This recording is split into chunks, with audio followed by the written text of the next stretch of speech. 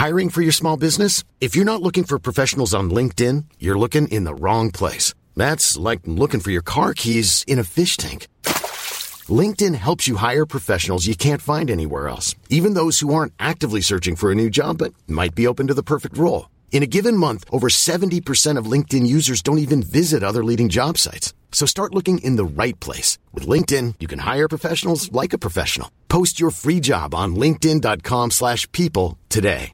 This is Paige, the co-host of Giggly Squad, and I want to tell you about a company that I've been loving, Olive & June. Olive & June gives you everything that you need for a salon-quality manicure in one box. And if you break it down, it really comes out to $2 a manicure, which is absolutely insane. It's also so easy to get salon-worthy nails at home with Olive & June. The difference between how your nails used to look when you did them yourself and now with the Mani system is a complete game changer. The best thing about Olive & June, too, is it's a quick dry. Dries in about 1 minute, lasts for 5 days, and full coverage in up to 1 to 2 coats. Visit oliveandjune.com/perfectmani20 for 20% off your first system. That's oliveandjune.com/perfectmani20 for 20% off your first system.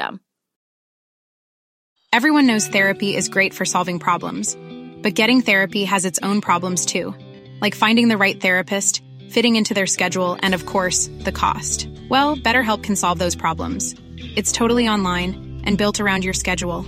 It's surprisingly affordable too. Connect with a credentialed therapist by phone, video, or online chat, all from the comfort of your home. Visit BetterHelp.com to learn more and save 10% on your first month. That's BetterHelp, H-E-L-P.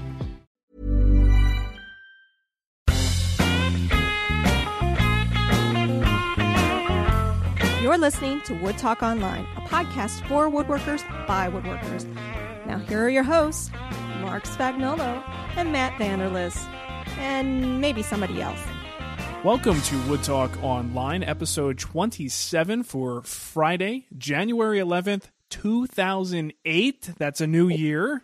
Oh my God, 2008. If you can believe it. No. Yeah, we survived. Anyway, I'm Mark Spagnuolo. And I'm Matt Vanderlist. And you know what? With it being 2008, you still have questions. So we know that you want to get them answered. So if you have those questions, you can even bring the ones from 2007 over with you. We're more than happy to accommodate you. Even the old ones, just blow the dust off them. So if you got questions, comments, whatever, you can get a hold of us 2 different ways. Number one, you can email us at woodtalkonline@gmail.com, or you can leave us a message on our Skype voicemail, which is 623-242-2450. And as always, you know what? We're a year older, and that means the memory is getting shot too. So we'll have those in the show notes. Not like I ever remembered them before. So anyway, so 2008. Holy cats, that's insane. It's 2008, and nothing really new for this show. I think we're just going to continue doing more of the same. I think I enjoyed the format, and until someone says, you guys suck. Well, they kind of say that once in a while. Yeah, we anyway, get that periodically. If it becomes a problem, then we'll change. But I think, this is a good wrap-up show just to talk about stuff that happens every week. So I don't see any reason for any major format change announcements or anything. I think we're good to go. I wasn't on our list here, but I did want to add something. We're going to be talking about Kaleo in a second for a very special reason. But I also want to mention Kaleo's show again. Have you been keeping up with that? I think he's on episode 3 or 4 now. Yeah, actually, I did. I had a chance the other day. I hate to admit this is really kind of embarrassing, and I don't want anybody thinking that's like, oh, Matt's just such a snob or anything.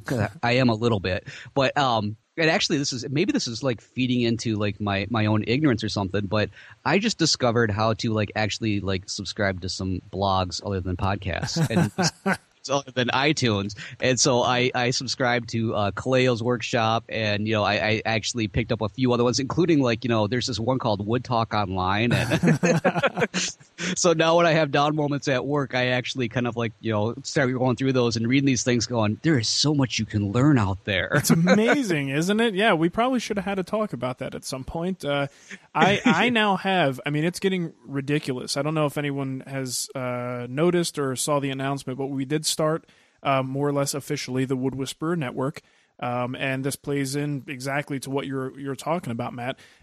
If you are the type of person who's just looking for woodworking content to read and stuff that's got a little bit of a personal touch to it, reading woodworking blogs is an excellent way, to get a lot of, sort of firsthand information from people who are in the trenches or, have a certain experience with a particular tool. It's just a great way to learn and just be part of the woodworking community. So we figured we'd start this network to sort of raise awareness of some of these great blogs that are out there, but may not be getting the traffic that they really deserve. So if you go to the Wood Whisperer Network, or it's a page within the Wood Whisperer site, and you can get to it also by going to twwnetwork.com. A lot of good ones there. And I'm sure, as you found out, Matt, there's a ton of other ones out there too. I mean, it's crazy.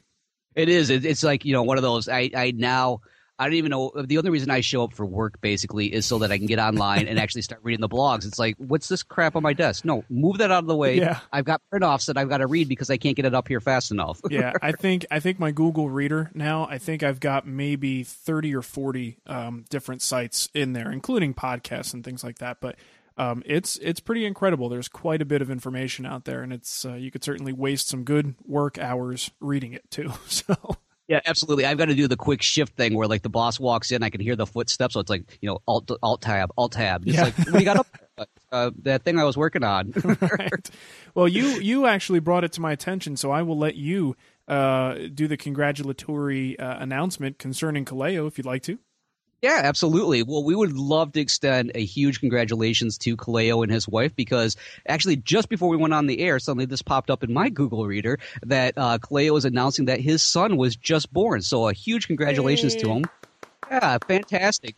Big clap for you. And of course, you have a name for your son that there's no way in God's green earth that Matt should be trying to pronounce. So I'll do the first part, which is Tasman, and his nickname is Taz. And I think I can get the last part of the name, which is Kalea. But the rest of it, not happening. I'm going to guess. I'm going to hazard a guess here. And it's kind of cool. His his nickname for short is going to be Taz, which is really cool. So Tasman Kakoa Kala would be my guess. That's way better than I had, like a Kaka. I'm so sorry, Kaleo. I don't mean to slaughter any names, but it's what I do best. It doesn't quite roll off the tongue until you get the hang of it. But right. Yeah, congratulations, Kaleo. Fantastic, and let's hope that is your best creation yet. Absolutely, man. Yep. That was pretty corny. Yeah, it was, but we'll let it go. It's what we do best. Please do. Okay, so we just had a holiday, I believe. Yep. We just had a couple of them. According to my calendar. Yeah, I had to flip mine over while I was nursing the hangover on January 1st. So, but that was more of a hangover of overeating than anything else. Yeah, so. Me too, man. It wasn't about alcohol at all this Christmas. It was about pigging out. It was crazy. Oh, yeah, definitely. It's a good thing that in the gift range, my family gave me some stretchy pants, and that's all that I'm wearing. Did we talk about your stretchy pants a few months ago? I think we did, and that's when I can't remember if I revealed it on this show or if it was in a conversation with friends about me at one point trying to borrow my wife's maternity pants when we were going out to buffets and stuff. That is terrible, Matt. That's terrible. Okay, let's move on here. So the question is, did you get any woodworking stuff for Christmas?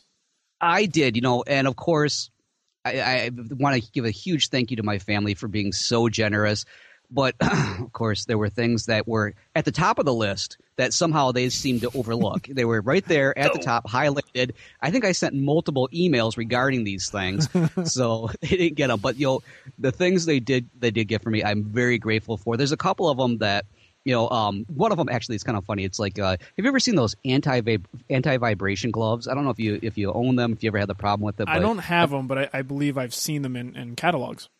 Yeah, well, I actually happen to have gotten a pair, and I tried them out, and I think they actually work, but I'm not convinced that it's so much due to the special gel padding inside, because if that's gel, apparently it all dried up before it got to my house. So. Nice. But essentially, they look like just workout gloves. But the one thing I did like, I was doing some sanding, and I did notice that my hands didn't feel as fatigued. So huge thank you to my family. I think that means that they want me to do more. So there you go. Those might get set aside. And the other big gift that I received was I've been complaining for the longest time that I need a decent moisture meter, because the one that I bought was on eBay, and it was some Chinese company, and I got it for like $20, and I don't know why it doesn't work. It might have something to do with the $20. Nice. So They got me a way better one than the other one was, and I'm really happy. It's the Timber Check meter, and it's basically, this is as low tech as it gets. I mean, it kind of makes sense since I can't even figure out how to use an RSS feeder for getting blogs. Right. But those were my two biggest ones. Other than I got a brand new microphone that everybody's listening to, so if my voice sounds different, that's why. That's why. If it sounds 10% sexier, now you know why. That's right, and don't forget it. All right, well, that's a good score, though, man. That's pretty cool. So have you been running around, like, sticking everything with the moisture meter to test it out, or what? Yes, I have, and it's so funny because I've been noting to people, I'm like, when you get your project, you'll notice these two little prongs. They look like snake bites or vampire bites, but it's just not. Ignore those. Don't mind them. Exactly, and I'm not filling them in. Nice. So how about you? Did you get anything good under the Wood Whisperer tree? You know, it was as far as woodworking stuff goes, it was a bust. What? Yeah, you know, the thing is, things change once you do it for a living, and my family doesn't find it very fun to buy me tax-deductible gifts. You know, so it's, yeah. I mean, I did ask for a few things. I think I put the router plane on the list, and I think I had a set of special chisels. I think for like hand tool stuff, I always find hand tool stuff to be great for gifts. And even though I may do this professionally, you know, it's not like I've got hand tool sponsors or anything like that. And the hand tools aren't really, it's that labor of love kind of thing. It's not something that I make my money with necessarily. So, you know, I was still expecting it to be just like every other Christmas, and I should have remembered, because even last Christmas, I don't think I got anything woodworking related for that same reason. So I think I need to give up on that dream and just, you know, realize that if I'm going to buy something, I buy it under the business name and keep the receipt and you know, do what I'm supposed to do. So, yeah, that sounds familiar. My wife has her photography business I've talked about, and that was the same way for the longest time. I bought her all sorts of stuff. I got a backdrop. Look at this one. It looks like a Venetian canal. Yeah. And all this stuff. And now it's like one of those, you want what? No. Your business will be picking that up. Yeah. I mean, then I guess, you know, if you're doing something you love for a living, though, you know, it doesn't matter whether it's a gift or whether you buy it as a business purchase. I still get excited when I've got, you know, a certain tool as a gift. Hell yeah. So, you know, whether I buy it for myself or someone buys it for me, it's still exciting. So, so to make myself feel better after Christmas, I did purchase a couple things, and I actually picked up that number 7 plane that you and I had discussed. And nice. Yeah, and couldn't be happier with it, and proceeded to flatten my workbench with it, which was a first for me.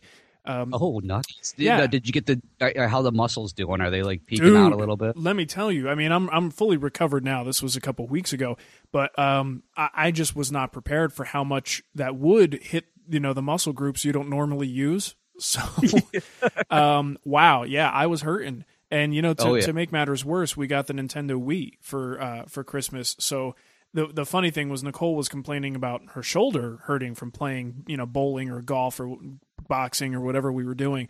You know, and I'm like, I'm really sore too. And I'm like, from playing this stupid game, are you kidding me? And then I realized I had actually planed the bench the day before as well. So I'm going to say that it was from the bench, that the pain was from the bench, not from playing a silly game. And also because you don't have high score on the Wii, is that what it is too? Yeah, exactly. But the benchtop flattening was awesome. It made me want to kick myself for going through the trouble of making the whole router sled trick that I had done the first time I made the bench. And it was a good learning experience, and it was a really cool, clever way to flatten the benchtop with a router. But it seemed like an awful lot of work, you know, to get that whole thing ready when I could have just, you know, picked up a number 7 and had it done within a couple hours. Right. You know, and have that sort of, I don't know, there's just something satisfying when you accomplish something with the hand tools that you may have accomplished in the past using power tools. There's a certain satisfaction there. So it went great. I mean, it may not be 100% dead flat and, you know, to absolute perfection, but for my purposes, it's certainly good enough. And I got the experience, and that's what was really exciting about it. So sweet. Very happy with the results. The number 7 was a good recommendation. So thank you. Excellent. Absolutely. Now, did you get the Lee Nielsen version or the Veritas version? I went with Lee Nielsen because most of my other planes that I have are Lee Nielsen. So I figured, you know, part of my problem is needing things to match and have similar brands, which is insane, but that's just the way I am. That's okay. When I walk out of my workshop, I have to flick the lights off 3 or 4 times, otherwise the world will end. I don't know if people know that. Do you have to walk out and walk back in and walk out and walk back in like 3 times too? No, I can't do that because the frill on the rug that's out front will get messed up, and then I got to spend all that time combing it out. Oh man, that's funny. That's sick, but that's the way I am sometimes. But the other right there thing, with you, I think it has to be a woodworker trait. I know so many woodworkers that are like that. yeah, definitely. The other thing, did you get a chance to read Chris Schwartz's book? Not yet. I picked it up. I flipped through it so many times, and I swear every single time I sit down to actually read it, suddenly we have chaos in the house. So, no. Okay. I did read the extra chapter, though, that was on his blog, which I finally was able to download the other day because of the RSS feed thing. Cool. Yeah, it's fantastic. I did a little review on the site, and I don't think I've ever read a woodworking publication like it was a book. Most of the time it's completely and totally a reference. And I read reference books very differently than I read, books for entertainment, fiction, and nonfiction, things like that. This, to me, actually read more like a book, what I would consider, a sit down and, cuddle up with a blanket and coffee kind of book, versus a reference book. The way he tells the story and describes what's going on, and it's almost autobiographical at the same time, just becomes, this amazing resource, but entertaining at the same time. Excellent. So it is absolutely a reference book and should stay on your shelf as a reference book, but palatable in the sense that you can actually sit down and excuse me, I'm not a huge reader, first of all, but for me to be glued to any book is a miracle, let alone a woodworking book, that I just can't, I can't put down and I want to get to the next chapter, so... right, yeah, you're looking for that one specific thing, and you want the cross index that's going to be like, I am looking for this, and it's right there. Yeah, and when you need that information, you look it up, you turn to the page, you read it, and you close the book. But this isn't like that. So when you get a chance, man, go through it. You're going to love it, and it's going to really sort of redefine the way that you look at workbenches and the way that they're built. So excellent, yeah, because that's one of my resolutions. Anybody that's heard the show recently, that's what I was talking about, my New Year's resolutions, and one of them is I need a new workbench, and that was one of the main reasons why I got Christopher Schwartz's book. Because I'm like, dude, I'm going to read that, and I'm going to make the best damn workbench, and everybody's going to be so damn jealous, and then I'm going to want to build another one because I'm going to somehow CD, and I'm going to have all these workbenches. yeah, definitely. Speaking of Chris, did you see? I guess the Woodworking Magazine is having some sort of an announcement on tomorrow. Well, we're recording this Thursday for anyone who who doesn't realize that, for release on Friday. So hopefully by the time people are hearing this, they'll know about this announcement. Did you get that notice? I did get the notice that there was going to be an announcement. Yeah, and that's like one of those, I'm going to have a hard time sleeping tonight. I mean, literally. What's it going to be? Yeah, what's going to be? Is it free for everybody? Like free tools? Yeah. So I think what we should do is in the show notes, we'll put the links to, I think they have a free, one of the, maybe it's issue number 2, I think, is free online. Yeah, absolutely. They can download it and check it out totally free. And it's a great magazine if you haven't checked it out. It really is. Yeah, for hand tool enthusiasts and even those who are like maybe on the edge. And I think for a lot of power tool people, you might actually look at it and go, oh, shit, you can do that with a hand tool. Yeah. Oh, my God. Yeah. I mean, it's actually like no other magazine out there. I mean, there's no advertising, so it's just pure, unfiltered information. And it's just a really good publication. And I'm keeping my fingers crossed that there's some good news tomorrow, or today, depending on when you're listening to this. Yeah, absolutely. So we'll put the links in there. Sign up for the newsletter, and check out the Woodworking Magazine blog that Chris runs is fantastic. I mean, that's another thing that his posts read more like magazine articles than standard blog posts too. Yep, absolutely. They're a great read. It's even before I had the RSS thing, I was heading over there and checked it out. So, of course, he also has now his another personal blog over at Lost Art Press, if I remember right, and that's another great one for everything hand tool. And so it's like if you can't get enough, just head over to anything Chris Schwartz. Yeah, he's a good writer, definitely a good writer. So the other thing I wanted to ask if you heard, I just heard this yesterday. We've talked about the Woodworking channel in the past. and how it's been kind of sucking lately, and that they haven't really added much in the way of new programming. And, you know, sometimes depending on what computer and what stars are in line with what moons, you know, you might not be able to get the video to work. But if you go to thewoodworkingchannel.com, you'll see a little message that explains that they are renovating, and, you know, a part in our dust kind of sign, and that they are developing a new, you know, user-oriented, you know, site that sort of leads me to believe that it's going to be something somewhere between a cross between YouTube and Lumberjacks. Oh, nice. That'd be interesting to check out. Yeah, I would imagine they're going to continue a focus on programming and video, but they're talking about user-generated content and community features, which, like I said, sounds like Lumberjacks mixed with YouTube. And I know Lumberjacks does let you do video and stuff on there already, so I wonder if it's going to be a direct competition for Lumberjacks. Oh, man, that's all we need is more competition amongst woodworkers. I mean, like, there's not enough forums out there where you can get some heated debates going on. And I know.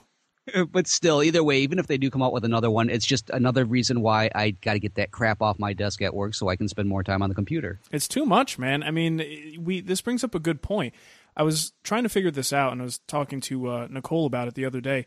Was there a sort of resurgence or I don't know, just a inflation of woodworking and woodworking information on the web for 2007? Or is it just because I'm involved in it so much that you know, my view is tainted a little bit, and that it's the way it's always been with just a little bit more activity? Yeah, you know, that's a good question, because I've thought about that myself. It really, I'm convinced that it's just like one of those. I'd love to think that like I'm a trendsetter. Well, I know you're a trendsetter. Is that way I said it? But you know, just along, you know, did this thing really kind of get booming as a result of these things coming out? But I'm convinced that maybe it's more or less like one of those. I just wasn't looking in the right spots. Yeah. But with that said, if anybody wants to give me full credit, you full credit, us full credit, we'll take it. Yeah, please do. Please do. Well, it seems like, you know, not just the podcasting thing, but the blogging videos have certainly exploded in 2007. Absolutely. I mean, it's in, you know, I wasn't, you know, this stuff wasn't really around before then, but I was pretty active on the web and forums and just looking for woodworking content for the past, you know, 3 or 4 years, maybe even longer. But now it just seems like I said, I'm not really actively out there searching. It's just, it all seems to come across my table every day. But I mean, it seems like there was an explosion in 2007. I'd be interested to hear if anyone has a perspective on that, who may have been, you know, into the hobby, you know, longer than I have, and might have a better perspective. Because if that's the case, if there really was this sort of online explosion and popularity, that's awesome. Because yeah, absolutely. I mean, we see things like the sewing podcasts and you know, knitting and things like that. Yeah, that are like have this amazing new trend. You know, sort of it's the cool thing to do, I guess. People knit. And I think it's hilarious, but people really love doing it, you know, and I think it would be so cool if that sort of youthful, energetic resurgence occurred in the world of woodworking. Yeah, absolutely. It maybe that's exactly it. It's like one of those things where there was like many of us actually kind of hiding behind our workshop doors and not really admitting that we are, you know, woodworkers. Because I know within my own circle of friends, or my circle of friends, I should say, with my quotation marks, is it really a triangle of friends, Matt? Are there only three? It's actually like one other guy, and it's a straight line of friends. Yeah, and well, then there's my wife's friends who all just kind of look at me and they look at her and they're like, "We're so sorry, we really are." You know, but it's like that whole thing with woodworking. Everybody I know, all the young people are like, they associate woodworking with old people. Old guys and stuff like that. So it's almost like, I wonder if it's kind of like one of those, all right, well, I'm behind my computer screen. Nobody can really see me unless I do a video. So it's okay to be cool. And then now that they see this, it's like one of those, I could be out there and everything. So I would think that a lot of people, you know, DIY is huge, right? That's been for years now. Everybody wants to have the pride of doing a project themselves and not paying someone else to do it. And I think woodworking for a lot of people is just a natural extension of that, or part of it. So you get that little taste. Maybe you're installing some baseboard or, a laminate floor or something, and you start to realize, wow, this is actually kind of fun. I wonder what else I could do with this, this $80 miter saw that I just bought. Right. So then they start doing some research and realize, oh, I can actually do this. Oh, there's plans out there. Oh, look at this. There's a website dedicated to this stuff. And all of a sudden you sort of bring out that dormant excitement that was in there and just needed a reason or a motivation to come out. Mm-hmm. Yeah, absolutely. That's how most of it, I know you got started that way. That's how I got started. It was like one of, I'm going to do these home repairs. I want to do a little something extra. The one thing that gets me is it seems like there seems to be a huge resurgence of like hand tool. And maybe it's because I'm getting more involved in it. And again, maybe it's one of those, I really never noticed the resources before, but it's like one of those, I did that one article talking about like the CEOs who are learning to relax by working wood and stuff like that. Yeah. And so there's like all these, Lee Valley and Lee Nielsen are both like the two high-end hand tool makers.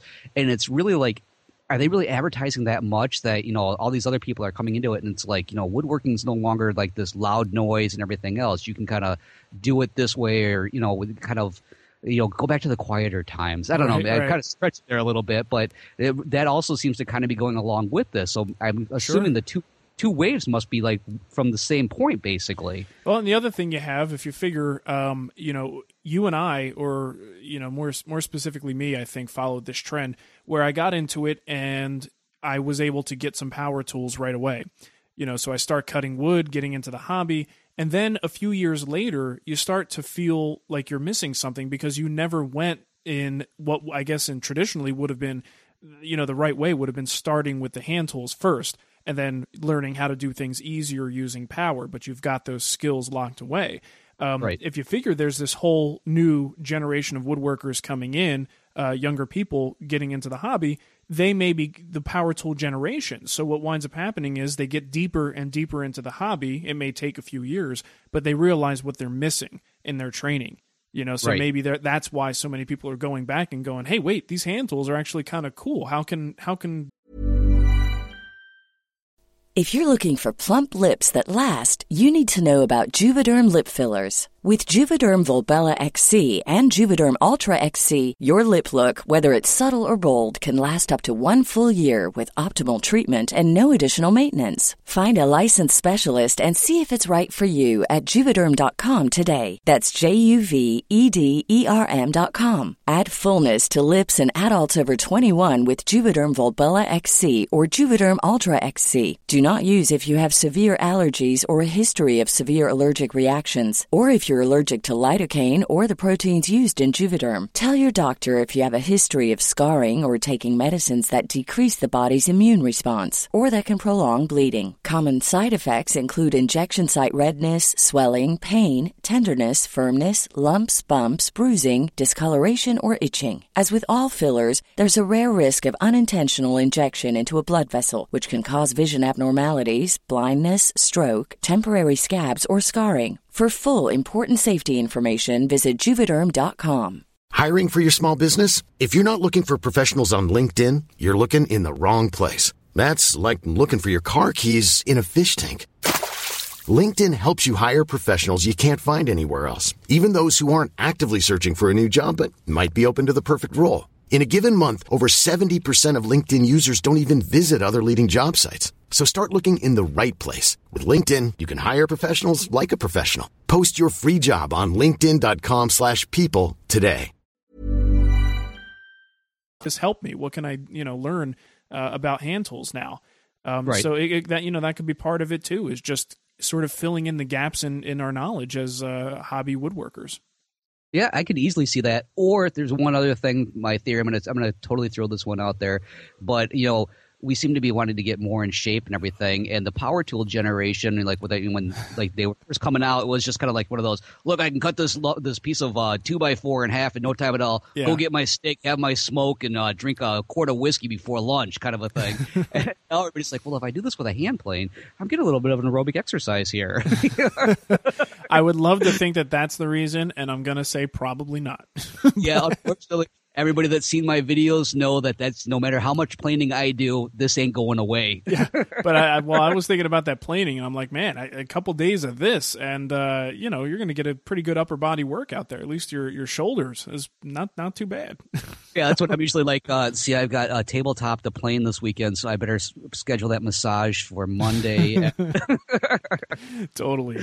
And hey, you know what? I wanted to give you a little congratulations because you are crested over the 2-year mark for Matt's Basement Workshop, right? Yeah, absolutely. Coming up on January 26th. Thank you so much for bringing that up. I'm going to be entering the terrible twos.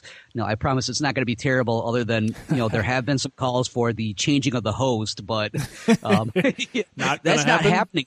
No, I'm keeping it. Yeah. So I listened to your last episode. Now you're considering toying with a little bit of a different format, maybe with a video every week. I've thought about it. It's really one of those. Podcasting has been evolving so much. I mean, you hear shows constantly evolve, and go from one format to another. I mean, I started out with like one episode a week, and then I tried those that era when I did the 5 days a week, and that was just like one of those. That was insane. Yeah, I got to the point that I was almost like in between a sentence, I just wanted to do like a cliffhanger and just drop it off so then I could use that for the next episode. Right. So that was one thing I was thinking is a lot of times I know. When I'm trying to discuss a topic, there are certain topics that no matter how much I try to explain, how much detail I go into, there are certain things that would just be so much better with a video. So I've been toying with that idea of trying to do a video a week, but I'm still thinking with time constraints and everything. I don't know if I'll be able to do it, but I'm gonna give it a damn good shot. That's for sure. So yeah, give it a shot, and don't promise anything. Just do what you can do, and I think people will love it. Exactly. So that's more or less like one of those, hey, if you see it, you see it. If you don't, well, take a look at my pictures. There you go. Well, that's cool. That sounds exciting, man. Yeah, definitely. And the nice thing is, of course, the most popular feature, I've got to put a plug in there for this, is, of course, Router Bit of the Month. And I got great news from Woodcraft and Whiteside Machine Company, and they want to continue doing it. So that means I get 12 more router bits for the year. And on top of it, there's 12 lucky listeners who are going to have a chance to win one also. So that's really exciting. Except now I actually have to use those router bits to maybe make a case to put my router bits in because I'm tired of them just laying around on the workbench, and falling down, getting broken, all that good stuff. Well, hey, they're good bits too, man. That's a way to build your collection. That's fantastic. So some lucky winners over there. Get up, go sign up because those things aren't cheap. No, definitely not. There's some great ones. So very thankful for that. And I just as I said on my own show, I want to thank everybody that's been listening to the show. It went from like there was me and my wife. Well, then my wife quit. And then there was me, and then there was like Ski, who's been with me forever, and then eventually there was also you, and then like four other guys, I think. That's pretty big now, though. I mean, the popularity's picked up. And hey, have you heard from Ski in a while? No, I haven't. I was just thinking that the other day. In fact, when I was coming on Skype here, I saw Ski was up there, and I was going to say something, and then I noticed you were up, and I'm like, I'll just talk to Mark. I'll catch Ski later on. So, Ski, if you're out there, haven't heard from you in a long time, buddy. What's going on? Yeah, man, get in touch. It's been months. All right. Well, I think we jabbered on long enough about our personal crap. I think we can do a couple emails here before we call it a show.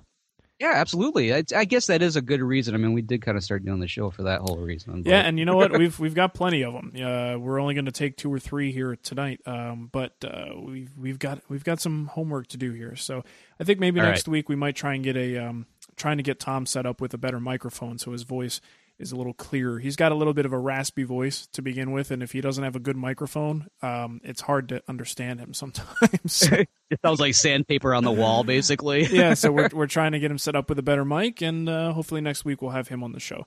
But anywho, we've got an email here from David. And all right. David writes in and says, there was interesting discussion recently in Woodwork magazine about, hey, we were just talking about that, right? Is that Woodwork? Yeah, is that Woodworking magazine or is Yeah, it's Woodworking magazine, and then there's another one, Woodwork magazine, right? There's Wood, and then I think there's a Woodwork magazine. Yeah, maybe. Yeah, I think there is actually. There's there's probably Woodworked probably out there. Woodworks. Woodworking. Okay. Yeah. Well, he says woodwork, and we'll take his word for it. He says there was a discussion about the ethicality. Is that even a word? Is what he says? That's a word that I would use. Sounds good to me. of one woodworker copying another woodworker's design for profit. I know that it's a common practice for hobbyists to build a piece of furniture based on a picture that they saw somewhere for their own personal use. I do this myself. But what about a professional? If a client comes to you with a picture of something that they want you to recreate, is it ethical to do that? Someone else designed that piece. Once you build something and sell it, do you own that design, or is it part of the public domain for everyone to reproduce? There were a lot of passionate opinions expressed in the letters to the editor section in this issue of Woodwork Magazine, so I'm interested to hear your take on this issue as well. Thanks, and keep up the great work. Dave. Right. I mean, I think the problem is there's the realistic factor, and that would be, can you defend it, even if it was, even if you could copyright a design, are you capable of defending it? Right. So I mean, there is some legal logistics here that have to be overcome as well. But his question is primarily ethical. So regardless of what the law says, is it ethical? And that's tricky. I can see why people would fall on both sides of the argument. If it is for profit, anytime I've made something that was an exact copy of someone else's, or even if it was, noticeably similar, but I've changed a few things, I actually will include that person's name in the title. A lot of people name their furniture if they're, building a piece that's sort of artistic. And if I give it a name, it will include that person's name in the title. Okay. So I built, one of David Marks's bar stools that he had made, and it was a little bit different wood and slightly different construction. But it was David Marks inspired bar stool. It wasn't Mark Spagnolo's bar stool. It was, I included the artist's name. Now, to me, that pretty much covered my feelings on the, the ethics of the whole thing. I didn't feel like I was doing anything wrong. I gave the man credit, and it was a reproduction. Selling it and not giving the person credit, or maybe you're just selling it and the person you're selling it to doesn't give a crap where it came from. They just want that piece of furniture. I don't know, man. What do you think about that? Yeah, I think you're with what you were saying about, like, how you actually named it and everything like that. That's the one thing I was thinking is, if you have somebody who goes out there and actually takes the piece and then somehow starts to claim that it's their original idea, that's where I think you've crossed the line, because when it comes down to it, really, I think every design that's out there is essentially building off of an original design of somebody else's. Right. And so as long as you give credit to where credit is due, it seems like it's okay. But when it comes down to your client wants this and they don't care anything, where it comes from or how you do it, kind of a thing. Well, they're going to care where it comes from because they came to you for that reason. Right. But they're not so concerned about it. At that point, I think that really doesn't. I don't think you're really crossing an ethical boundary. Now, this is definitely going to be one of those hot topics because he's absolutely right. I mean, I've seen a couple of forums where people are just hot under the collar about this. Oh yeah. Well, I mean, the thing is, you make a piece of furniture, and one dude in one little shop, in who cares where, exactly, reproduces it and sells it for a few $1,000s. You really want some of that dude's money? You know what I mean? Yeah. Like, is it really something you're going to go after? Now, if you produce a design and next thing you know, you see it being sold in Walmart, for $100 and it's your exact design, that might be something that I would, get annoyed about. Now, good luck fighting it, but, it would be something that would be like, man, now that's a pisser right there. Yep. But I don't know. I mean, one dude just making it and selling it, the problem is, it's really hard to find something that truly is, like you were just saying, truly an original design in the first place. Mm-hmm. And who's to say, if you open that can of worms, everybody's going to be accusing everybody of stealing something. It's basically like, the ridiculousness that's going on with copyrights in the world, and all other things in terms of music or, a company copywriting or, a certain process or a certain technology.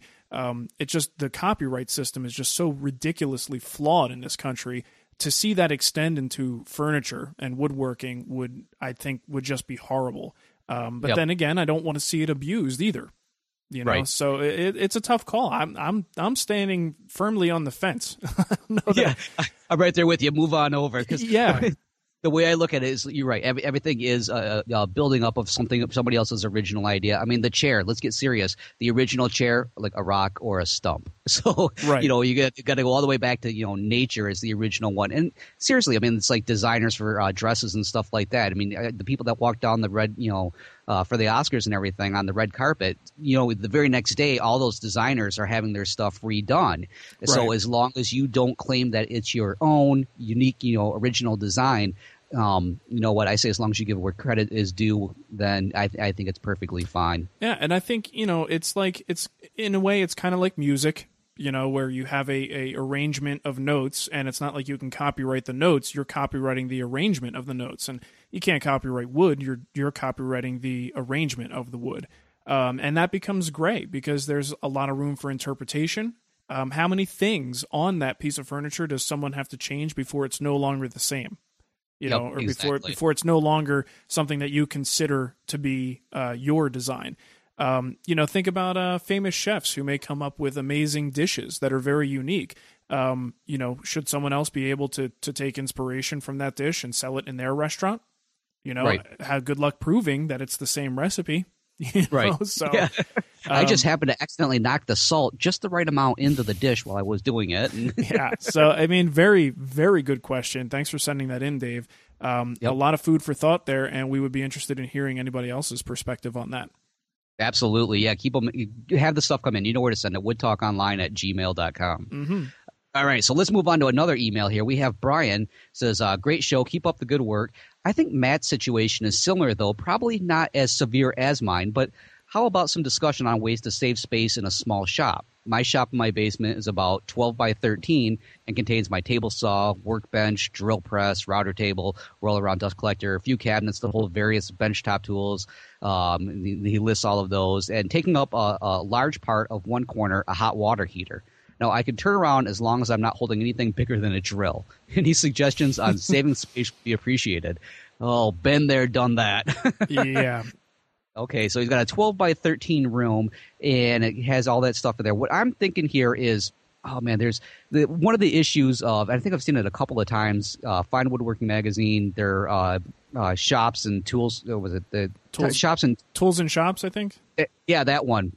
There's a great article about 2-3 years ago, I think it was, where basically you had like a one-car garage, and he was like showing how everything worked, just flowed through there. Like the workbench was right up against the back of the table saw, and I know I've done this for myself, so that it's like as I am taking, making large cuts on my table saw, maybe with plywood or just a long board, it can just go right off of the table saw onto the workbench, so it acts as a roll-off cart, all sorts of stuff like that.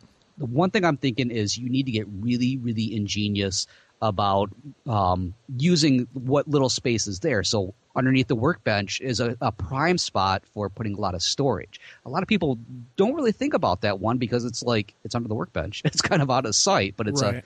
It's a perfect spot for setting up, some sort of drawer system where you can put things in there. And speaking of drawers, even within drawers, rather than having just one large compartment, think about maybe compartmentalizing that large compartment.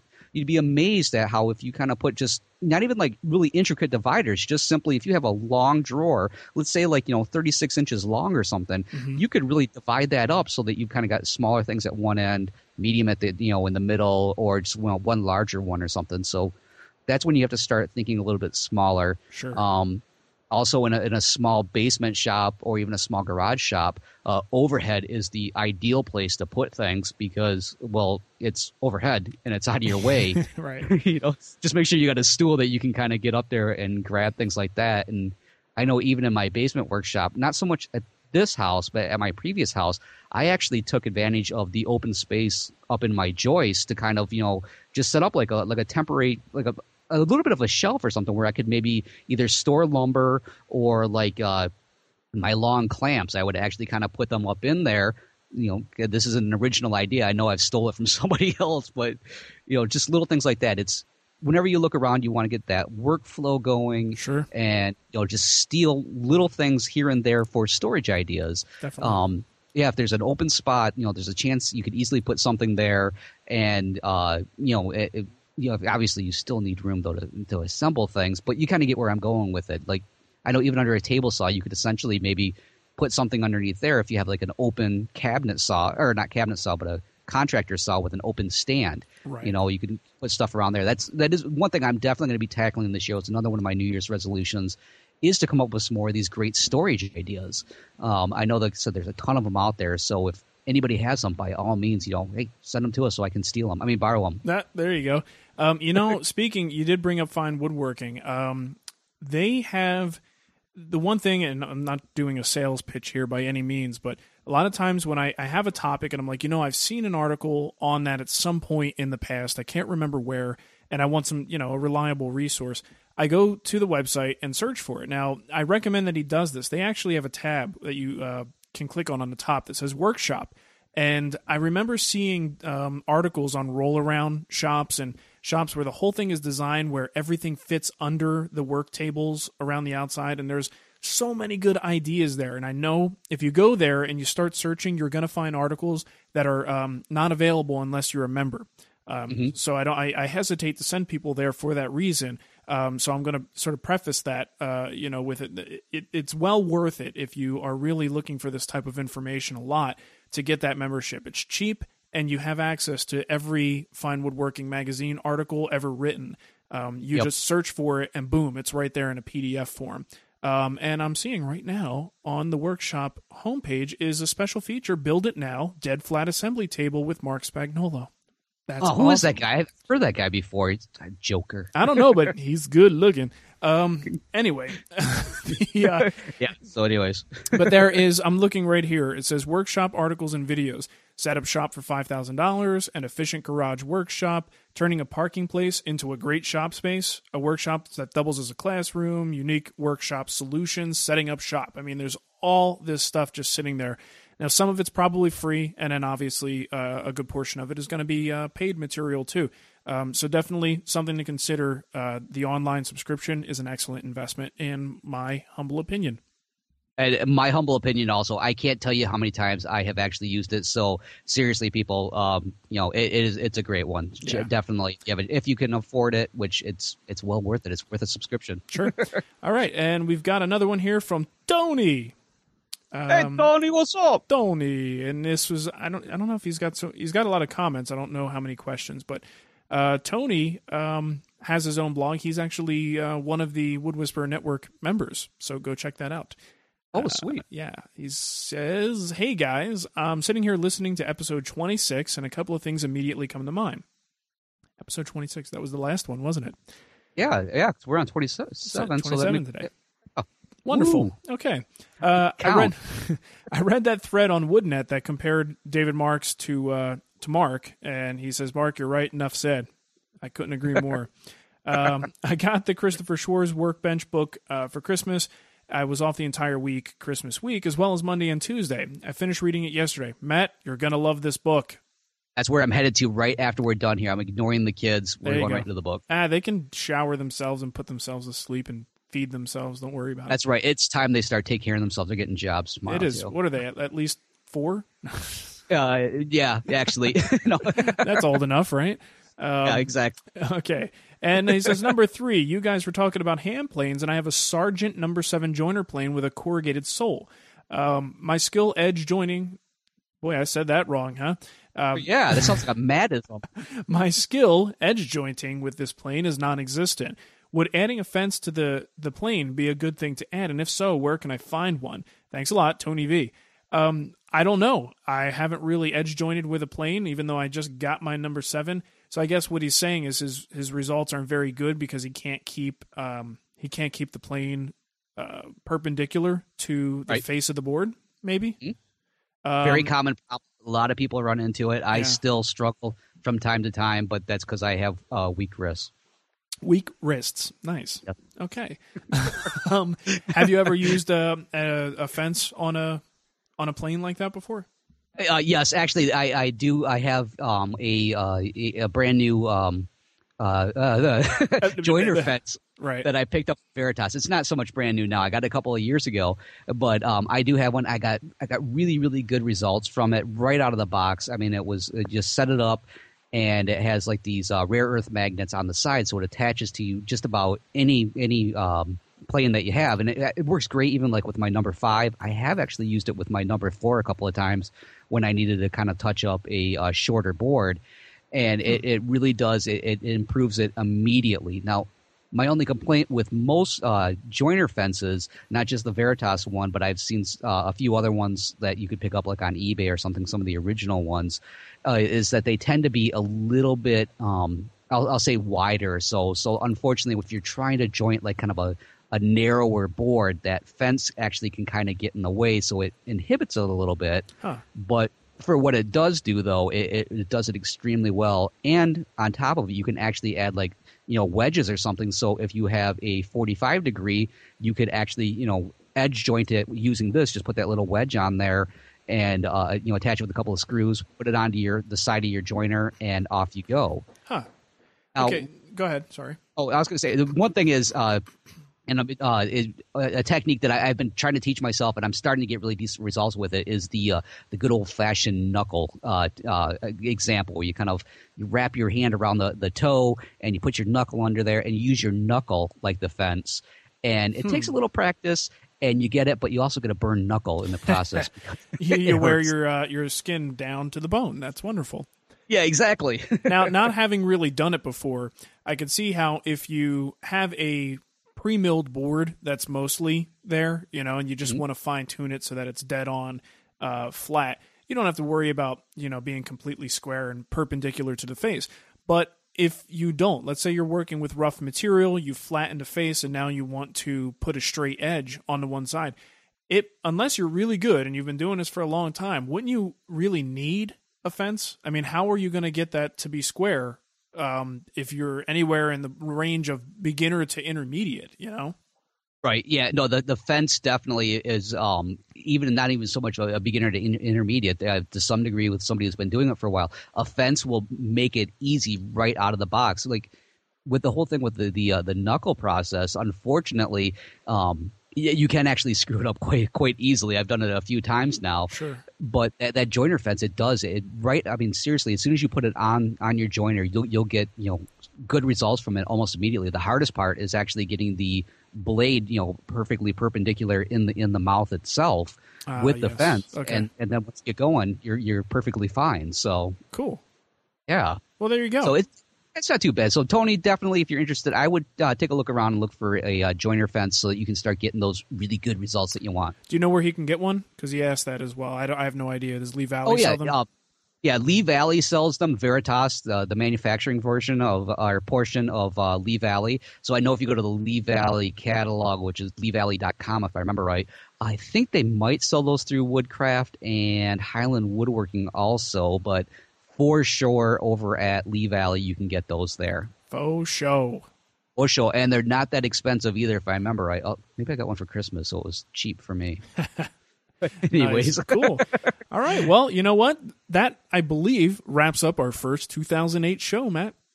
Holy cats. Oh, so many more to come. Unbelievable. Our future together is bright, as they say. It is. Absolutely. I'm going to grab my shades. Absolutely. I look forward to a number of good shows, and I really want to get off my butt and start getting some cool interviews taking place for the show as well. Tell me a little about yourself. Sweet. And I've neglected to do that in the past, so I got to work that out. But we'll get to it. We'll put that down for the resolutions show. Definitely for the resolutions. Yeah, I've got the whole little thing to get the phone calls in, but the phone's on the other side of the room, and it just creates all this.